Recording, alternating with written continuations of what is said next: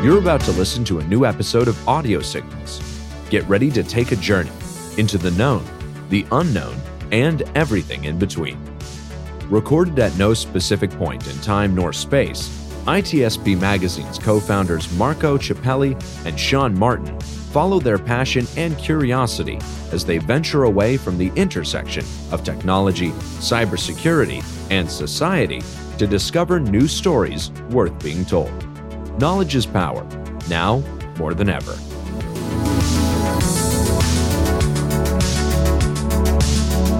Blue Lava is the first business platform for CISOs to manage their security program. Blue Lava guides security leaders to effectively measure, optimize, and communicate their security program with confidence and ease in one platform. Learn more at bluelava.net.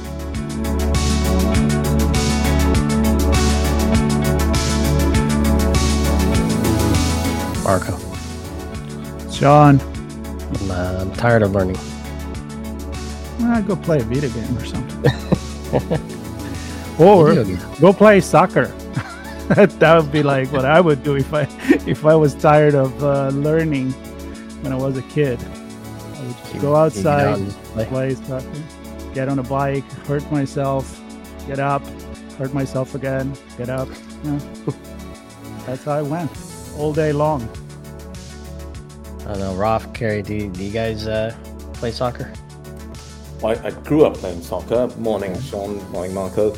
I grew up playing soccer, and it's still one of my favorite games. I mean, it's so easy, isn't it? Just take a ball and you find an open field and just kick it around, and it's amazing. Oh, it's easy to play it. It's easy to be good at it. We could have a debate about that. Well, easy to play. I'm good at it. I'm not sure. Easy to play. But it is very democratic. It's a very democratic sport. You just need a ball. I love that. You just need a ball. I mean, not even a ball. Sometimes we play soccer with bunched up paper. Yeah, or a rolled jacket, or I don't know, a t-shirt, whatever. Sock. Yeah. Rafael, did you play soccer? Oh yeah. Well, and that's the thing is that I mean it's sometimes called the world sport, and it's probably because it's the most elemental. If you have if you have your foot or other body part and a round object, you can take your knee, you can take your foot, and you can kick or knock around a ball or something vaguely resembling a ball. So yeah. I mean, you can make some money, some serious money from that. Exactly. The irony. That's the irony, right? I mean, it's such a cheap sport and it becomes such a big business. Think about that. That's probably that. Money's in the number, probably, huh? It is. And FIFA is one of the largest. I mean, even if you move it away from the actual physical space, you look at FIFA, one of the biggest franchises in video games. That's been around for years and years and years. Mm-hmm. That's right. How about you, Sean? Did you play soccer or surfing as a LA boy? Surfing. Growing up? No soccer for me. Oh, well. No football. No, I never really got into it. I tried a few different sports, but ended up, backpacking, diving, surfing, those kind of things, which aren't team sports necessarily, but things I enjoy doing. So. Sailing. That's good. Also a sport, but again, not team racing. Sailing was a team sport. Pretty competitive. That's not a cheap one. I'm thinking. Need more than a ball and a couple feet for that one.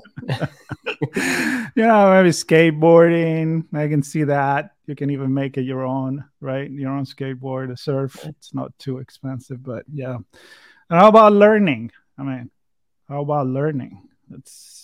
Do you learn something when you play? Yeah. Well, so I think that's one of the interesting things about games, and not just video games, but really any type of game it involves learning.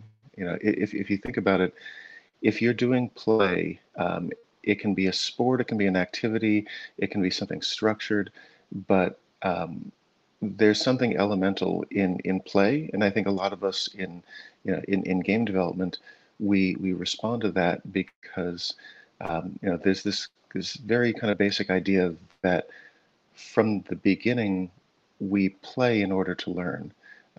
We socialize, we mimic, we we copy things that other people do.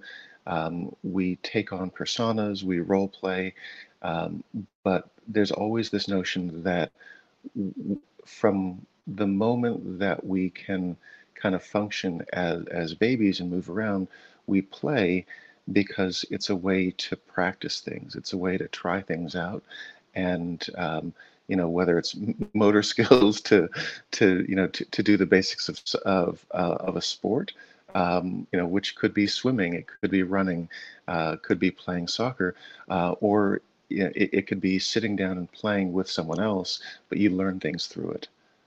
So I mean, it's not it's there in structured education, but like it's just there in every bit of learning that we do, where we go, yes, you can learn in a more structured way, but oftentimes the best way to start is just to play. Um, And I agree, Raf, and I think with games, and not just the physical part of it. If you look at virtual games, one of the things I've learned was that what it does, if you look at the traditional method of learning, the structured method, it's sort of there's a very specific level. Everybody's expected to learn at the same pace, the same level, and there's some sort of you've got the whole bell curve situation.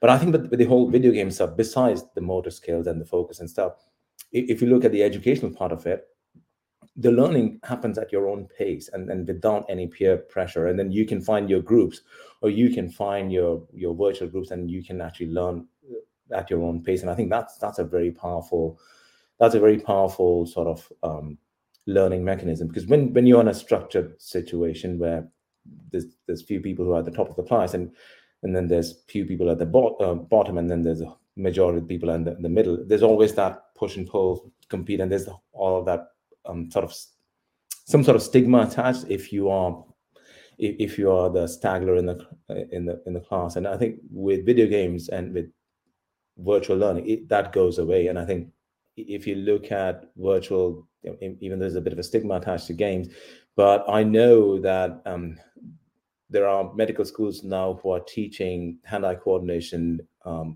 using video games. I know the government and military and the police have started using that. I know race car drivers and actually drivers in certain countries are required to play a driving video game just to get a better understanding of situational awareness and hand-eye coordination. And the best part is the cost. It's a low-cost way of developing your skills and low risk versus developing hand-eye coordination in the real world, where the cost can almost always be more than you want to pay. Yeah, so many points there. I mean, just what are we learning? Is it math? Is it language? Is it history? Or are we trying to figure out how to function in an environment? And can we place ourselves in that environment so we have some context and perhaps even get some feeling back from our interaction with that environment? And I'm just thinking back to just gaming in general, where the whole point is how fast can you press a button, or can you memorize the path? I'm thinking Pac-Man here, right? Or Miss Pac-Man. You have to memorize the path, and how fast can you do that same path over and over and over to get to the next level? So I'm just wondering if there's,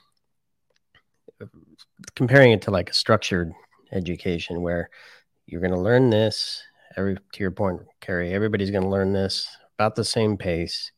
And what are you learning? Or are you just memorizing something?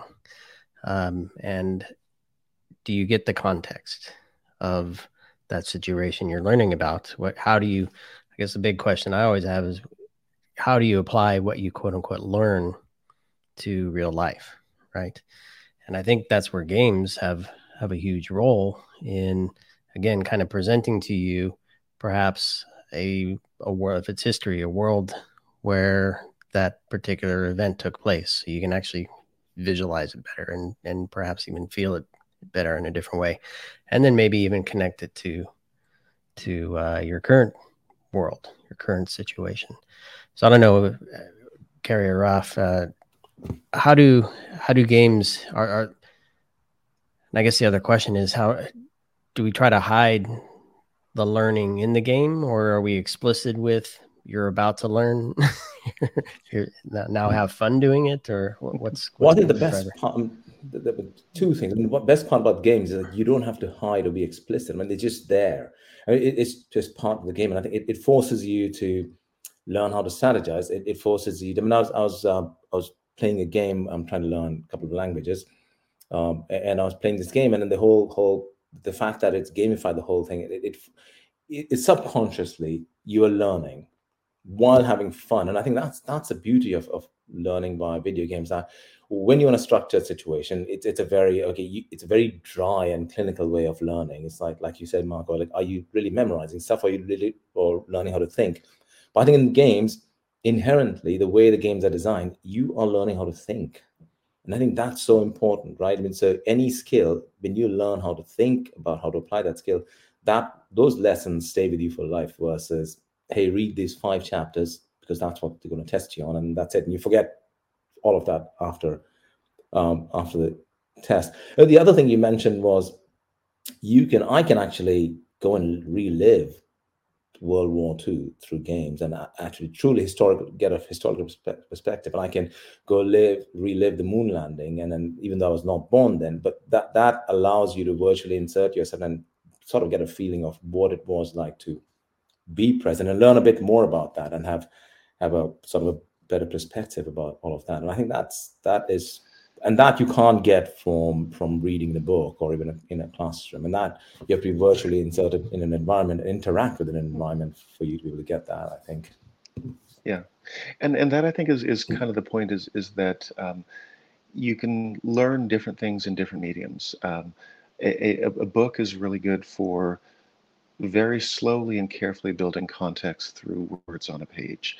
A book is good for, let's say presenting. You can have a textbook that is presenting equations and algorithms. It's presenting a 2D image there that shows you a bunch of context on that image. But if you have a game, it's games, whether it's a video game or it's a game in real life. Games are spatial. There's movement. You are immersed and in the middle of them, and they're much better for practicing, for doing and being.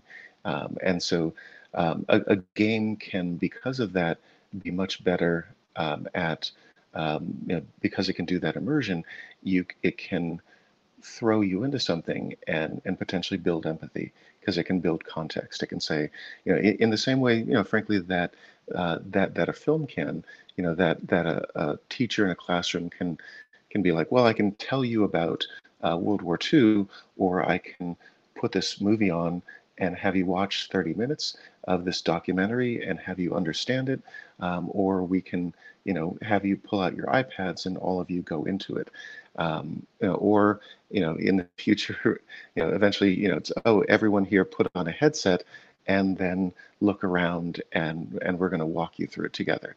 But games with that 3D component, that spatial awareness can give you the sense of doing and being and feeling. And if you think about it, that can come through the interface of a computer, but it really, it starts with things like soccer, that you go like, well, I can sit down and explain to you the movements that you're going to do in soccer. I can write them down and show you what those look like and give you images of soccer, but it's going to be a lot more effective if I throw you a ball and you kick it.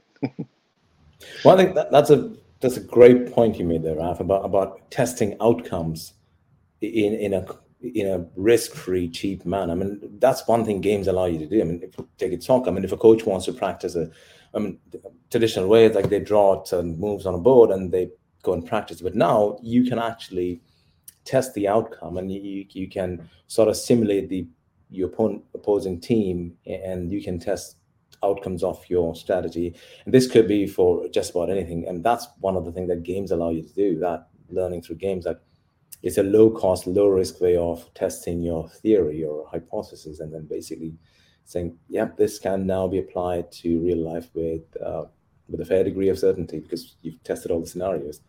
So I think definitely big powerful feature of games. All right. So my question here is, I mean, totally agree. We've always been using gaming. I mean, even in, I don't know, kindergarten, parents, I mean, you play with kids to teach them how to do things. And they know that. I mean, maybe at the beginning they get tricked and it's like, oh, it's a game. Cool. And then it's like, okay, but I'm also learning something. There are books that you color. I mean, you can understand that. But now I'm thinking in the future, as we're moving in, virtual reality and everything. I mean, we know all the application of training, simulation, even phobias that you can cure or at least help by using simulators and stuff. And I'm wondering, are there already any reports and numbers and research on the fact that is it as effective, like compare with actually doing something with the game component versus being completely virtual instead of hands-on? I mean, virtual hands-on. I'm just curious if we're going to achieve the same result. Do you guys know anything about it? I know that there are a couple of things. I know for police training, and they were using a couple of video games to basically fine tune or hone up the reaction time to react, sort of to any situation, and they thought it was pretty helpful. And I know there's a company out of UK who's created a surgical simulator that allows doctors to basically train residents really quickly in like they can simulate sort of a ruptured artery while you're in a surgical procedure to basically create that whole sort of a critical situation and then develop awareness around how to deal with that without, again, actually doing, because it's hard to do this in a cadaver. I mean, so this allows them to actually simulate real life situations and test outcomes. So there is definitely improvement. It has cut short the cost and the training time for doctors and even for the police people to basically learn these things. So definitely introduce more efficiency in the whole educational system, if I may. But I was wondering more about kids, because I mean, maybe an adult, just to pinpoint the conversation, maybe an adult is more conscious, like, okay, I'm doing this. I know it's a simulation and I'm learning a new skill. Well, is it? I don't know how the training and learning. I don't know.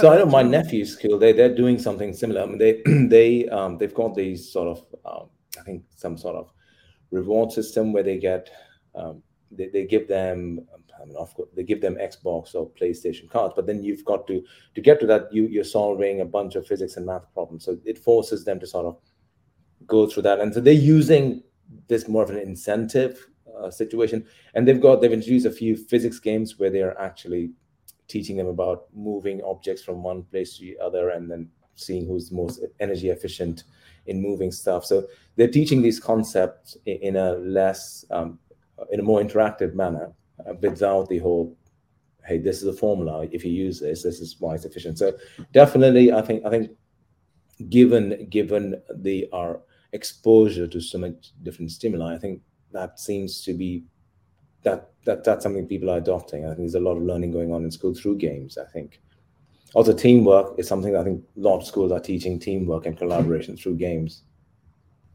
No, Raf, are there any concepts that Carey's mentioning, kind of moving things around, right, which does it more energy efficiently? It just makes me wonder, are there concepts or learnings that we can do through games that maybe isn't possible in the real world because we don't have access to certain things? I'm just thinking, well, how much does a bottle of milk weigh compared to a rock or so? I don't know, right? So are there other things we can actually explore and learn through games that we wouldn't otherwise? Yeah. And I think, so like using that example, you can do physics simulation. You can teach you can't necessarily teach the mathematical formulas, but you can show them in practice. Because games are experiential. You go through the experience, and you can go through it and replay it, and do different variations to test things out. You can also sometimes understand context because you can illustrate it. There was a group recently over in the UK that wanted to get into illustration of climate change, and so they built out a little simulation in Minecraft that showed this particular town and what would happen if there was flooding from torrential rains. And so, like, the notion of, like, this is how the town is going to change, um, showing a simulation. Yeah, it's in Minecraft, and Minecraft is cartoony, but sometimes, like, that's the equivalent of like throwing on a cartoon that's illustrating things, but then the kids are in the middle of that. And so the fact that they can look around and they can explore at their own pace, and they don't have to just watch a passive image, but they can walk through it and go, like, oh, this is a representation of my house, and this is what happens when it looks like my town is flooded. So yeah, and you can go from that from a game on a flat screen to putting on a VR headset. The folks at the Stanford Virtual Human Interaction Lab, they would do simulations, which would be like, this is what it feels like to have fear of heights, and then on the other side, medical groups can use that trauma of, like, snakes or spiders or fear of heights or other things to expose people to that and then kind of pull them back from it. So you can run a simulation as many times as you want. You can change it around. You can try to work to lessen someone's trauma, and you can expose them to a thing to either build empathy for one situation or to desensitize and go, like, oh, spiders may not be a thing that you like, but you don't have to be terrified. You don't have to be frozen. You can get through it. Or, this is what it's going to feel like to be on the side of a cliff. And yes, there's a long fall. We're exposing you to that virtually, but it's better to be able to get through it and not to freeze or fall over. So yeah, putting you into a situation, controlling that, and then trying to get to a result is definitely useful in video games or in virtual reality. And I think you've mentioned a very classic game, Minecraft, and I think that's a great game where the learning happens without you knowing. I mean, kids are learning about physics and architectural concepts. They're learning about design stuff. They're literally learning fairly complex science, technical sort of knowledge without actually going through the books. I mean, if you look at young kids building stuff in Minecraft, and they're exploring physics concepts because they just want to build better fortresses and better stuff, and they understand the whole strategy. And so that stuff, only that bit which comes from gaming, if it's really hard to sort of bring it out of a virtual world and do the same thing in physical. I mean, there's nothing I can think of in the physical world that replicates that. With this, allows you to create your design and leave it, and then others come and sort of, in a way, they either break it or you then break it. So you're learning through sort of peer reinforcement. And I think that's fantastic. So I mean, there you have it. That's a classic example of learning complex technical skills, or at least knowledge, without really learning through books. So by the time these kids go on and if they do decide to take on some math and physics classes later on in life, some of the concepts are going to become so clear to them, they'll understand. So learning itself might be easier for them because they've already been exposed to doing some of these things, which we didn't have as a kid. So I'm going to be the old man, like, oh, back in my days, things were so much better.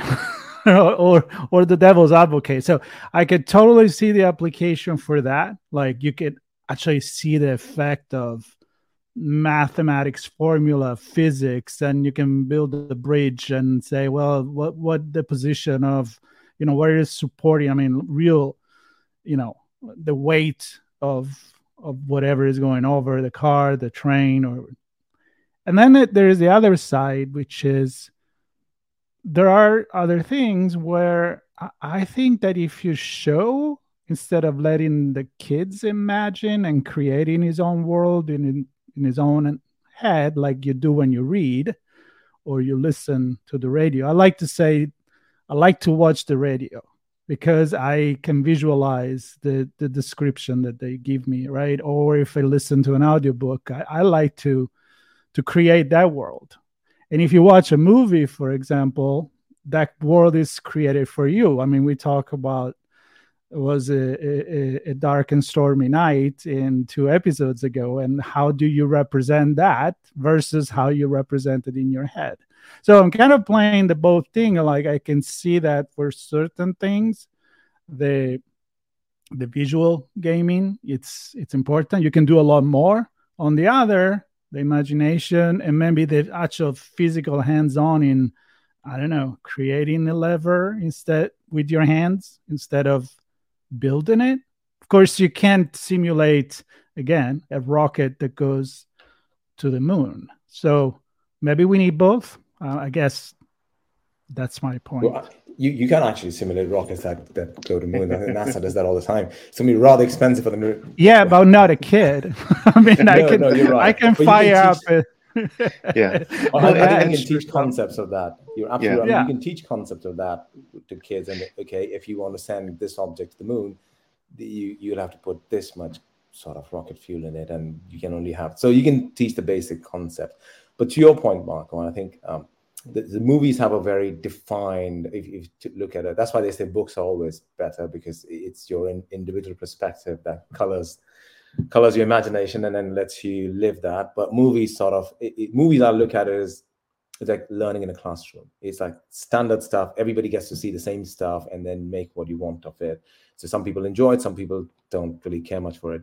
But if you now move that and add interaction and add gaming to it, it's sort of a bit of a hybrid, right? You still have the visual experience, but because you're interacting with it, you can add your own perspective and sort of create your own reality to an extent, which is never going to be as imaginative as the book, because that's like a clean thing. But it's also not going to be fixed as the movie. So it's sort of a bit of a good in-between hybrid in my mind, I think.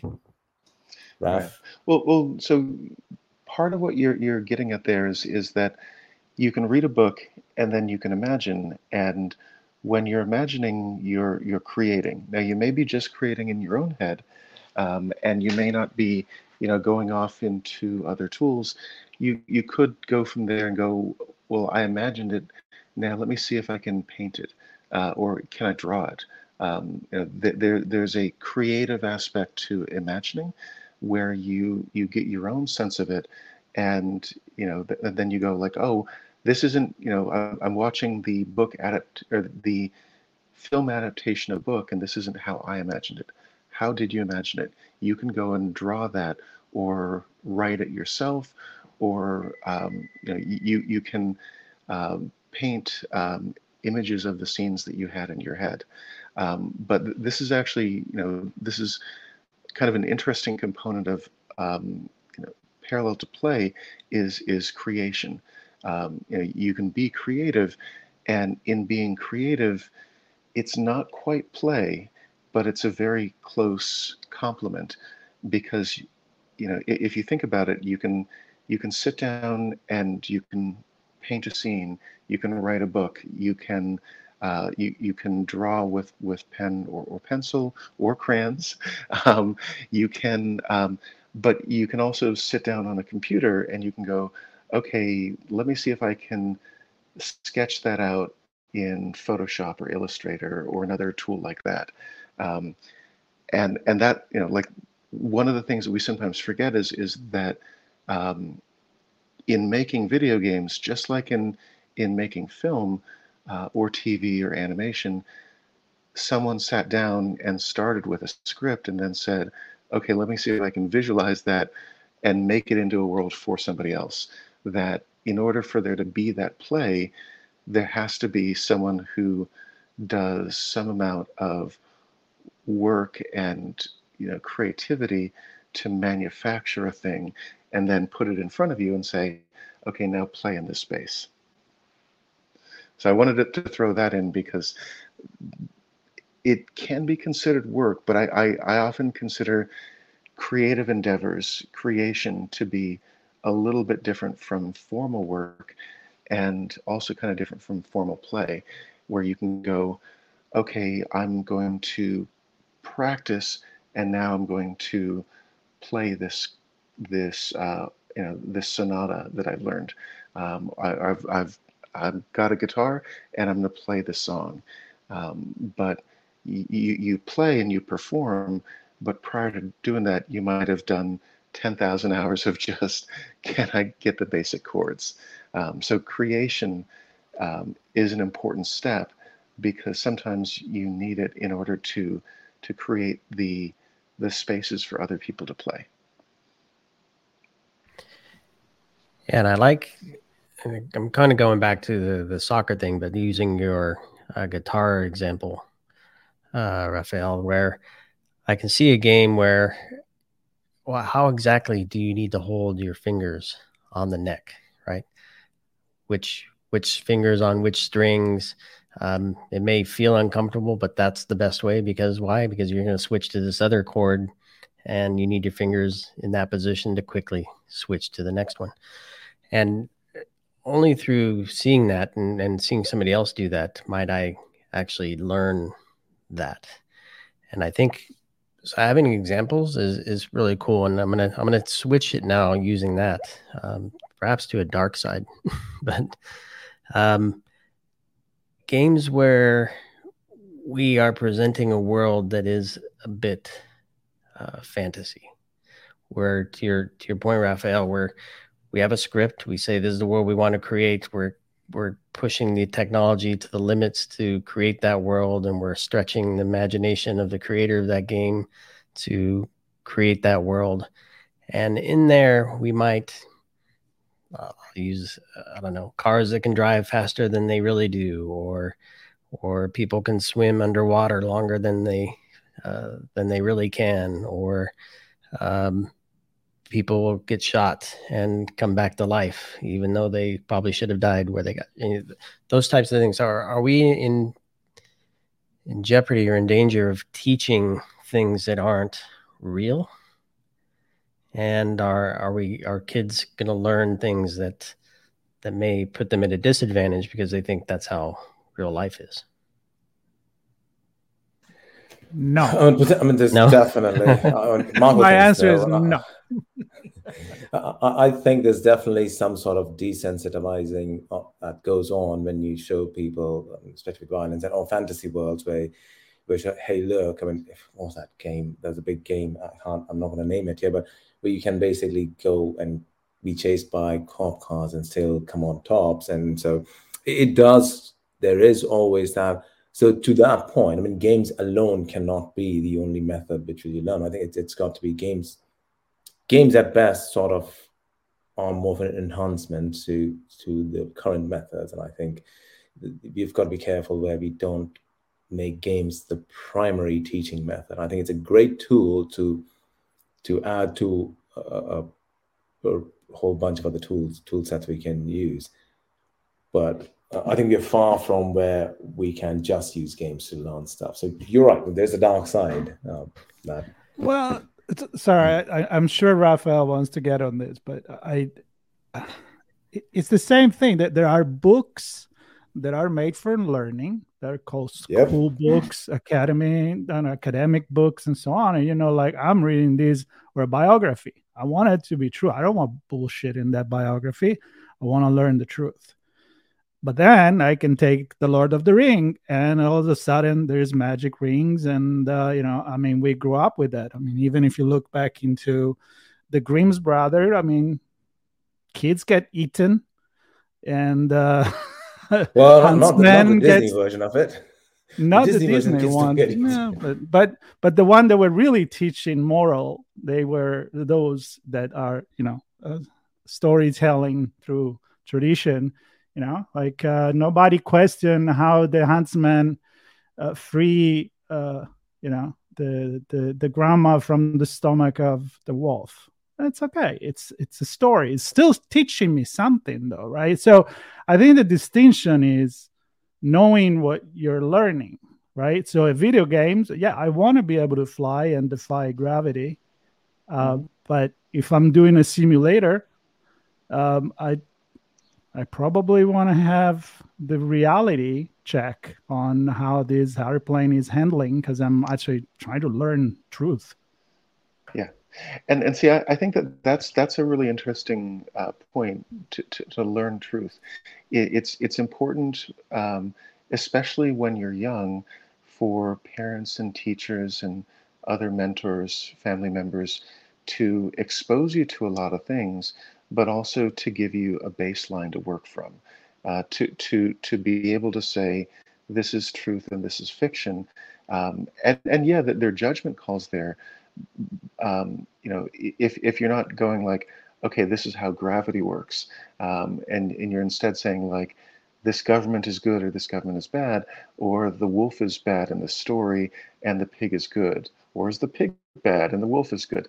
Everything is it's a transmission of values, in fairy tales and folk tales, but we kind of need some of that, and the biggest thing that we generally need is for young people to be given tools for critical thinking so that they can make up their own minds, so that they can be exposed to a lot and they can learn from it and go, okay, I just sat down and read Lord of the Rings, and I can use it as an allegory for understanding world wars in Europe, and I can see how Sauron can be an allegory for the rise of Nazism. But by contrast, I won't look at it and go, okay, this is how I should understand diversity or representation of women. There's basically no women in it, because if you think about it, a lot of Tolkien is coming out of this guy he was taking a very particular notion at that time of like, this is what I want to present the world as, but he wrote the world that he knew, and that's not always the world that everyone lives in. And so it's important in anything that we're experiencing to sit down and say, how do I interpret it? What do I take from it? What is real? What is fiction? What is important? What things do I let go or gloss over? I can't analyze everything, but I need to take some things out of it. And also, it's also useful to in a game in particular where you're doing, to sometimes be able to test boundaries and go like, oh, like I have a cousin who loves to play The Sims, and sometimes she will set up little dramas, and sometimes she'll do things to torment her Sims, because if you think about it, setting up drama and setting up pathos and suffering for her Sims is kind of like when she's watching a soap opera or she's watching Riverdale, because you don't want everything to just be boring for the Sims. You don't want everything to be boring in a drama. You want tragedy, and then see how people work through tragedy. And so it's not like she's being evil. She's like, well, no, I want to see drama. But she would probably have done it as they did it in the past, or still do it. If you play with dolls, the doll may get into an accident. The little stove may get on fire, and you as a boy, you have a car crash, right? Or it's not just a smooth Formula One drive with no accident, because that's not reality, right? I mean, that's the thing. I mean, you want to play with that boring balance. Yeah, and it's boring. Exactly. Yeah. You want challenge, you want conflict. Life is about not seeing that everything is smooth and simple, but it's seeing how people work through challenges and find solutions to problems. Yeah. If there are no problems, then there's no fun, because then things are too easy. May I ask a question? It's going to go away from what we're talking now, but I think it's pretty core and correlated to the topic. So we were doing some episode in the past with people that are thinking about education, how we can change the educational system and so forth. And one of the exciting thing that I find probably the most important is when you can use gaming or computer or artificial intelligence, whatever, that and Carey, you said that before, like it's just not you're teaching everybody the same thing. So we're talking about adaptive learning and teaching. So according to your skill, your passion, where you are at, you're not going to be left behind in the class because the program needs to move on, but you're going to be taken and bring it back up. Or if you're way ahead, so I see a huge potential in gaming that could adapt in the teaching process to, and probably they already do it, because I mean, you go at your own pace, right? They absolutely do that, and I think that's a very important. Look, we all eventually end up learning stuff, but we take different paths to get there. And I think this is the important bit in gaming, where it's teaching you the same concept, but letting you choose your own path to get to that. And I think that's super important.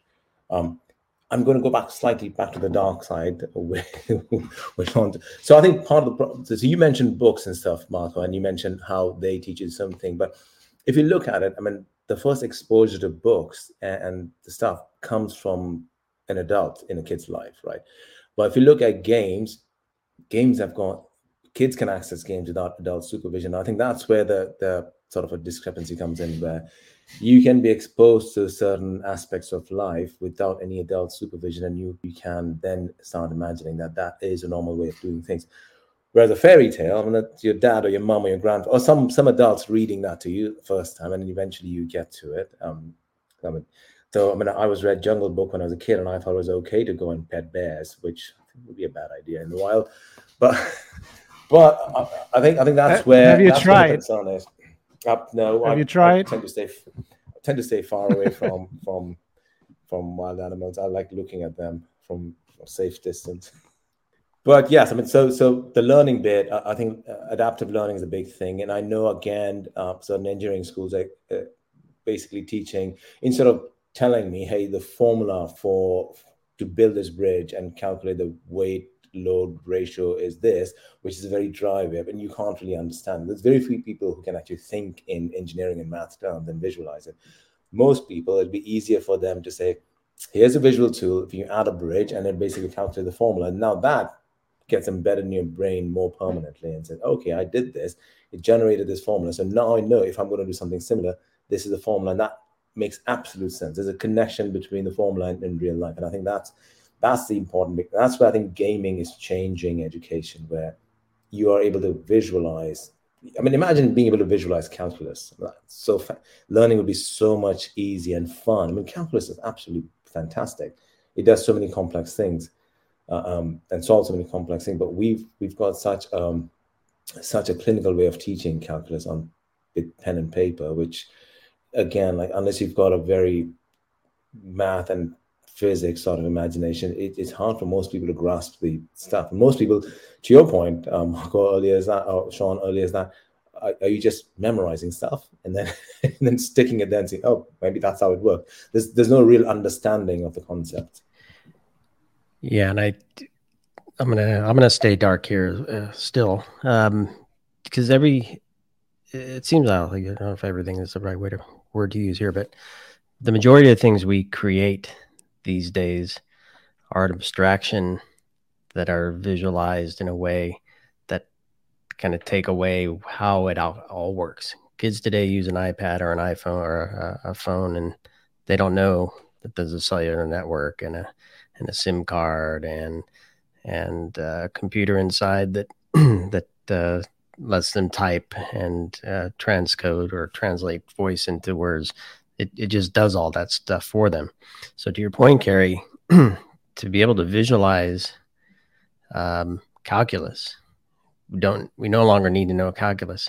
And so the dark part of this for me is, who is learning calculus? Are we just accepting the current state of calculus? And it's maybe an ignorant point.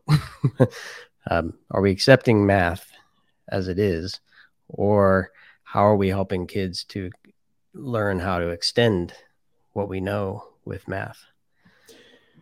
I think the way we learn math and some of these anything, I think fundamentally it's undergoing a shift, right? I mean, I think because we've got access to so many different methods to learn besides just a blackboard and a teacher and a book, I think I don't think we are getting away from learning the fundamental, but I think just the way we teach the fundamental is changing. I think it's in my mind, I think it's easier for kids to learn the visual concept. And again, I'm going to use the Minecraft example where people are learning, really young kids are learning, hey, the load bearing capacity of a wall. I mean, they may not know the formula to calculate it, but they inherently understand.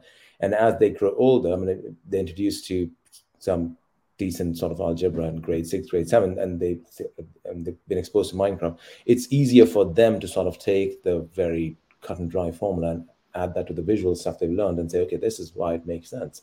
I mean, is it the silver bullet? I don't think so, but I think it definitely enhances the overall learning experience and it gets the kids more interested. I mean, try telling a kid, show him a math book and say, this is what you're learning. See the reaction you get. And see, this I think is where it's important, as kids are playing, to also introduce introduce tools and introduce the notion that they can go from their imagination to things that can allow them to start to shape play. That it's important not just to play, like it is important to play and to learn from play, but more kids need to be exposed to the tools and structures that shape that play. And it could be like, okay, here you're playing soccer. Now we're going to give you some exercises and stretching and some things to practice, and then you're going to get better at soccer. Or, hey, you liked reading Tolkien and Lord of the Rings. We're going to sit you down and have you try to create short stories and see if we can get you to organize your thoughts so that the words flow and you have not a simple thing where it's like, I did this. It's like, no, we're going to get you to construct a narrative. And now you're going to take somebody else through that. And so I think, regardless of what form, what medium, it becomes important, just to bring it back to that notion of creation, to show people that play is a thing that can be structured. And they're it's like, okay, you're playing soccer, now you're playing basketball, now you're playing football. These all have rules. This is how these work. Now take this and use this to go create your own game. And we're going to give you a few things. And, someone goes off and makes Quidditch or any number of other things. Like, kids can go like, okay, we're going to do a thing that's kind of like baseball, but we don't really have all the bases, and we're going to do our own thing.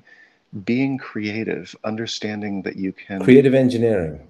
Yeah, that you can build something yourself, because the other part, like when I look at my own creativity, I know that part of it comes from my parents when I was young saw that I was often creative, but they also saw that like I would absorb bits of play, stories, and would regurgitate that.